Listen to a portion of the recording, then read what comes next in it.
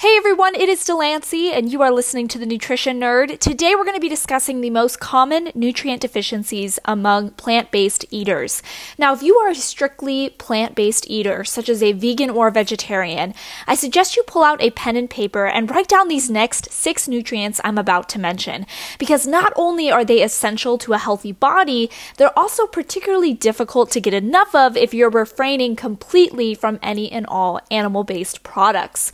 Now, nutrient number 1 is probably the most obvious, and that is protein. Protein is essential to building and maintaining bone, skin, and muscles, among many other functions. Now, nutrient number 2 is iron. Most people get the majority of their iron from red meat. Not the case, though, if you're entirely plant-based. What's more, iron from plant-based sources is particularly hard for the body to absorb, so you really got to make sure you're getting enough of the right foods. And this, of course, is highly important, as iron is essential to the creation of hemoglobin, which carries oxygen throughout the body. Now, nutrient number 3 is zinc. Zinc is essential in muscle repair and keeping the immune system strong.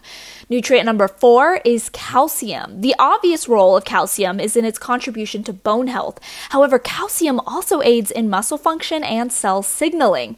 And nutrient number 5 is vitamin B12, an important vitamin for red blood cell formation and cell metabolism. This nutrient is the most difficult to come by in plant-based products, so a supplement may be necessary. And finally, last but not least, nutrient number 6 is vitamin D, a micronutrient also involved in bone health as well as immunity.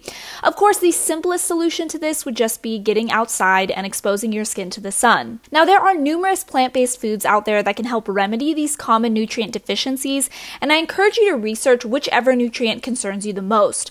But most common foods universally recommended to include in your diet would be fortified nut milks, nutritional yeast, leafy greens, nuts, seeds, whole grains, and tofu. This has been The Nutrition Nerd. Hopefully you learned something new today, and I will catch you in the next one.